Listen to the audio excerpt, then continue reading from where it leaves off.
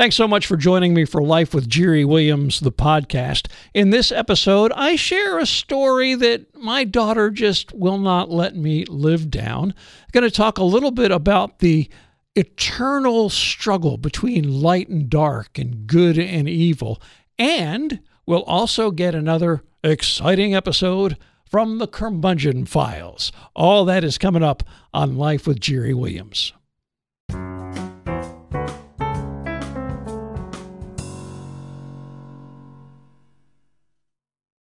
And now another exciting case from the Curmudgeon Files. It annoys me when people, especially people who should know better, use the word I when they should use the word me. They almost always make that mistake when they're referring to themselves and someone else. Like in the sentence, Jimmy told Bob and I that he was out of money. Now, if Jimmy had only told the speaker of this sentence, there probably wouldn't be any problem. Hardly anyone would say, Jimmy told I that he was out of money. Obviously, it is obvious to you, right? Both sentences should use the word me instead of I. So why the problem when the speaker refers to himself and someone else? Well, my guess is that somewhere around the third grade, a teacher was having problems getting students to grasp the difference between subjective pronouns and objective pronouns. In this case, the first person subjective, the subject of the sentence or the one doing something, is I. And the first person objective, the object of the sentence or the one having something done to them, is me. So in our example sentence, Jimmy is the subject, meaning that the speaker and Bob are both objects. But that teacher in the third grade grew tired of hearing sentences like, me and Bob talked to Jimmy about money. In that sentence, the speaker and Bob are the subjects, so the pronoun should be I. I talked to Jimmy about money. To correct that and instill some sense of selflessness in our student, the teacher probably said something like, it's always Bob and I, never me and Bob. Always put the other person's name first. A simple rule that fails to explain the difference between the subjective and objective cases and has given rise to even the most educated public speakers getting it wrong.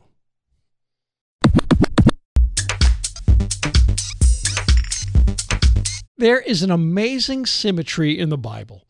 One of my favorite examples of that is how the author of Genesis and the Apostle John each begin their respective accounts.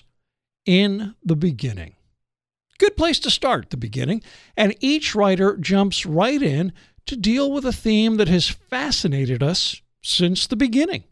Light and dark, good and evil, life and death. That theme has been at the core of some of our finest works of fiction, from the earliest stories told around campfires to today's multi-million-dollar special effects-laden blockbuster movies. And it's a theme we each deal with in our own lives, the choice between light and dark, good and evil. The author of Genesis hints at an outcome, God calling the light good and separating the light from darkness. John's foreshadowing is a little heavier-handed. The light springs from the life that resides in the Word, and later in the account, John equates that light with the Word. In verse 5, John gives us a big hint as to how this whole light versus dark thing is going to end. The darkness did not comprehend it, the light. The Greek word translated here as comprehend is katalambano. It can mean both understand and overpower or seize or master. In these few verses, we have the setting for the ultimate story of light and dark, good and evil. And we get an inkling of how it will be resolved. The light will not be understood or overtaken by the dark. And yet there are those who prefer the dark. Jesus discussed this with Nicodemus, who, ironically, chose to visit Jesus under the cover of darkness. Jesus explained that men who do evil, which would be just about everyone ever born, prefer the darkness so that their deeds will not be exposed. In the Gospel of Matthew, we read of Jesus passing this light on to us, as he declares us to be the light of the world. and warns us against trying to hide that light.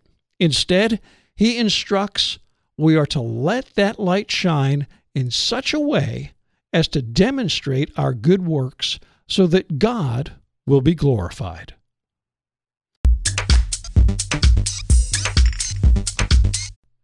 If you're a parent, especially a parent of an adult child, you probably have had things thrown back in your face from that child's childhood. Things you did or allegedly did that this child will never let you forget. I know I have that going on with both of my kids. And I was reminded of one such story just the other day when I saw a coworker go to the refrigerator, take out his lunch bag, open it up, and pull out a drumstick of chicken. I said, "Is that a cold drumstick of chicken?" And they said, "Yes, it is." I said, "Are you going to eat that cold?" And they said, "Yes, I am." And I said, "Would you please immediately go tell my daughter that you're about to eat cold chicken?"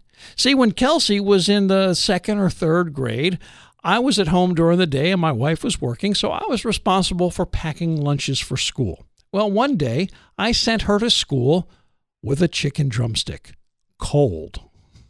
She refused to eat it. She came home crying because she was starving to death and dropped a dime on me to my wife that I had sent her to school with a cold drumstick. I don't get it. I eat that all the time. For some reason, my daughter just can't swallow cold chicken.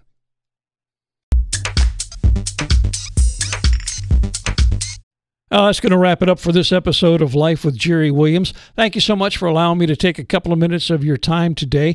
Coming up on the next episode, we're going to talk a little bit about how to be happy and how happy people seem to share some of the same basic qualities like fellowship and forgiveness and perspective, contentment, generosity. That's coming up next time. I hope you will subscribe to the podcast.